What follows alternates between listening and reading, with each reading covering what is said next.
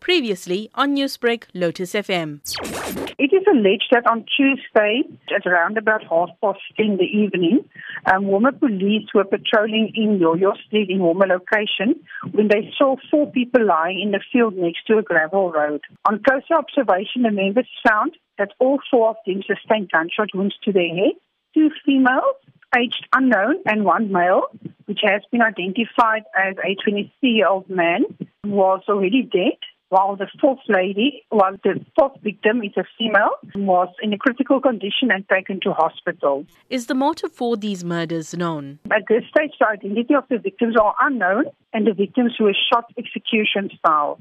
The motive for the ruthless killing is yet to be investigated. Police are appealing to the community to assist them in identifying the deceased person. Have any arrests been made so far? We are currently investigating 3 cases of murder and 1 of attempted murder. At this stage, no arrest has yet been made, but the investigation is still ongoing.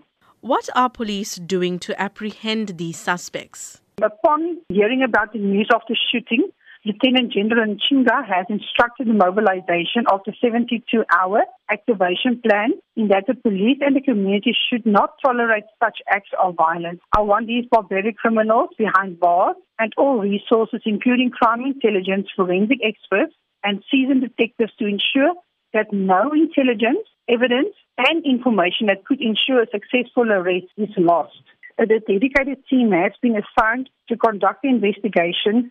Newsbreak, Lotus FM, powered by SABC News.